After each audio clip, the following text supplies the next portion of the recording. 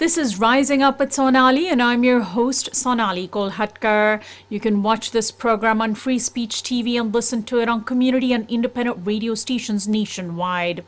As the tensions between Russia and the U.S. over Ukraine continue, the Russian government says it has pulled back some of its troops surrounding Ukraine. But the U.S. and its NATO allies say they want proof. President Joe Biden has threatened action against Russia in the event of an invasion of Ukraine.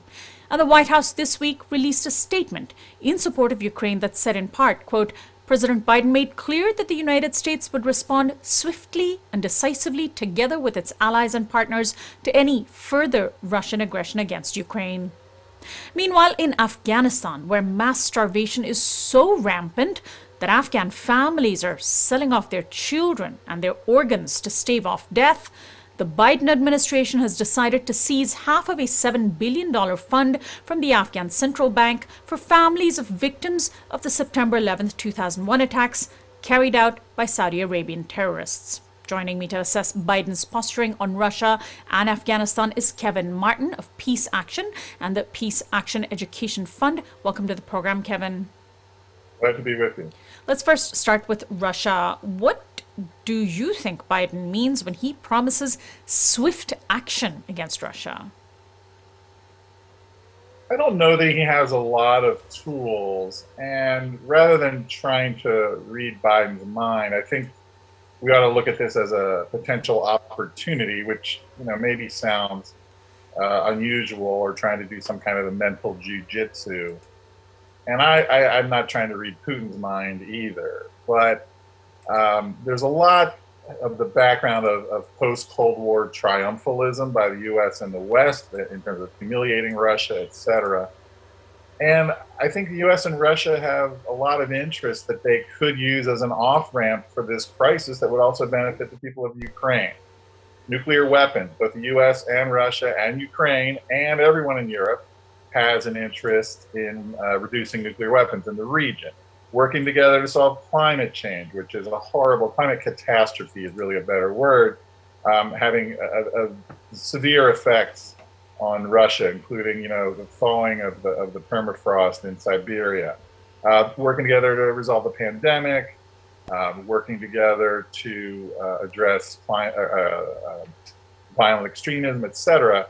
I think all of those things could be off-ramps that could benefit not just this current crisis, but overall peace and security and stability and the environment for the people. So that those could be constructive ways out of the crisis. If Biden was surrounded by progressive advisors, those were the things they could be telling him.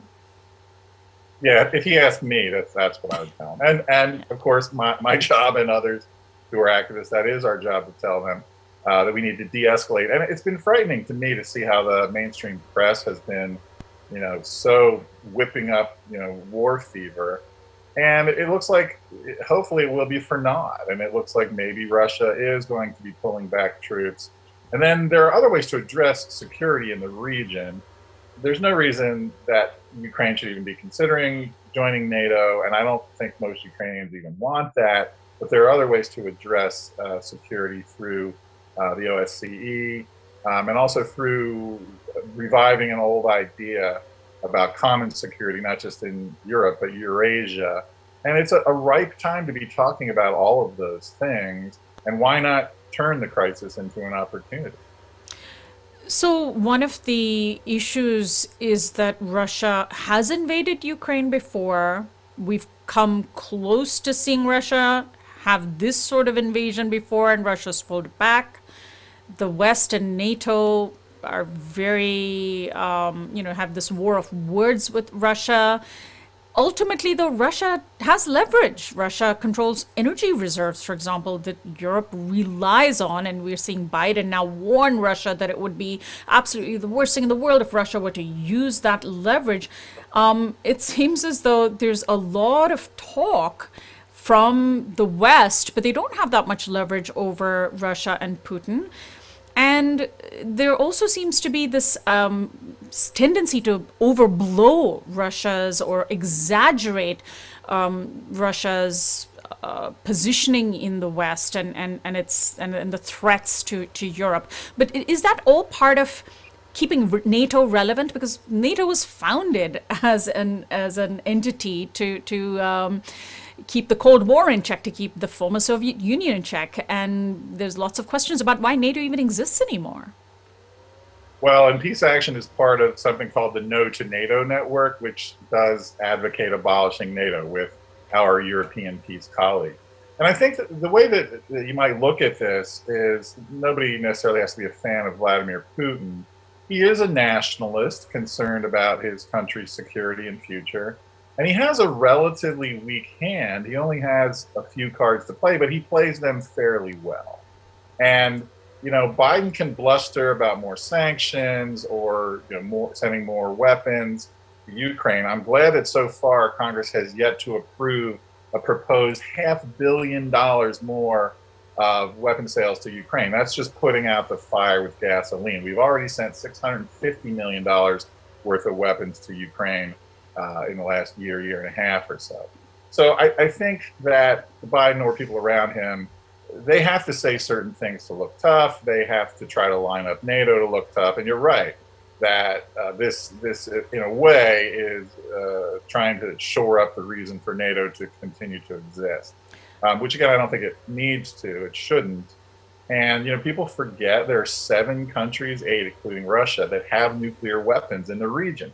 France and Britain have their own, but then the United States has nuclear weapons in 5 NATO countries. So I don't think anybody wants a war. People in Ukraine don't, people in Russia don't, certainly people in Western Europe and the United States don't. But the danger is some kind of miscalculation or escalation that could lead to even more people getting killed. About 14,000 people have been killed in the last 8 years, I guess it is, in the fighting, in eastern Ukraine. It's not off the table that there could be a mistake that could escalate and lead to at least nuclear threats, if not a nuclear war. And that absolutely cannot be allowed to happen. When we think about what the mainstream media in particular has been whipping up, do you feel that there is an exaggeration, or I should say maybe hypocrisy and double standards being applied to Russia's posturing versus the United States' posturing? Because we see, and we'll get to Afghanistan soon, we see who has actually invaded countries, kept thousands of troops in, fomented mass death, and continues to sort of be in denial of what was done, and also refuses to take action or offer reparations. We have Iraq, Afghanistan, Libya, Yemen, et cetera, and that's all the United States. Well, I think there's a fair amount of projection by the United States as a declining imperial power, and you do have to remember both the U.S. and Russia are declining powers. Most people in this country might not say that. And there's also a lot of projection towards China, which we could talk about, on a different show. Which is not to say that Russia and China are perfect actors in the world stage. Of course they are not. But the United States, which has been, as Martin Luther King called it, the greatest purveyor of violence in the world and remains so, most nuclear weapons, hugest Pentagon budget, military budget, foreign bases, 800 foreign bases all around the world. So yeah, there is a lot of projection. And again, I was in Russia, and I don't consider myself a Russian expert, but I was there in 1997, and I loved it. The people were great, the language, the food, the culture, the literature, the art, the architecture, and people in Russia are just like people here. And I met Ukrainians there too. They don't want a war. And we had a period there where we could have worked with Russia, but of course, there's just so much triumphalism and American exceptionalism. And of course, Russia takes exception to that, as anyone would. Let's pivot to Afghanistan and this $7 billion in frozen assets that was basically the Afghan central banks that the Biden administration decided it would unfreeze and then decided that it would just give half to the Afghan people, of course, the Afghan people being the ultimate sort of deserving group here, and then very randomly offer the other half for victims of the September 11th attacks and the survivors, families of the victims and survivors of the September 11th attacks.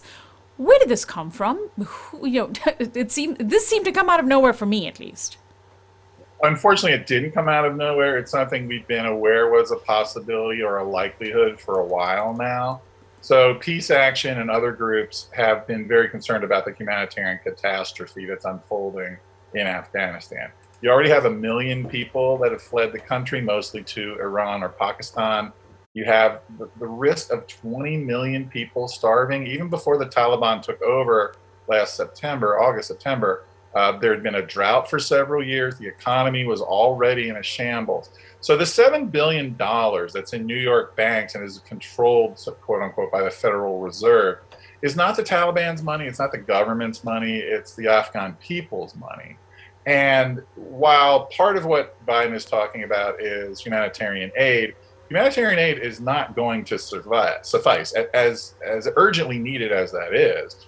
The Afghanistan economy and the Afghan Central Bank, which was built by the United States and developed and trained and modeled on the Federal Reserve of the United States, so we had a lot of input into that, needs the money for liquidity for banks and for individuals to inject money into the Afghan economy. And that would then lessen the need for humanitarian aid. Right now, government workers, teachers, healthcare workers, et cetera, are not getting paid, with horrible results. People are selling their belongings. I've seen reports, I think it was in the New York Times, that some people are selling their children. It's horrible. And in terms of the half the money going to 9/11 families, it wasn't Afghanistan, it wasn't the Taliban that attacked the United States on 9/11. And again, this money is not the government's money, it's not the Taliban's money. So it should all be released to inject badly needed funds into the Afghan economy. And someone that knows way more about this than I do, Dr. Shah Merabi, who's a professor of economics here at Montgomery College, just outside Washington, D.C., has been a member of the Afghan governing board of the Afghan Central Bank since 2003. And his proposal is to go ahead and start releasing that money, and you could do it a month at a time and monitor it not only by the Afghan Central Bank, which does remain independent of the Taliban, but also international auditing firms still working in Afghanistan to make sure that the money isn't seized by the Taliban.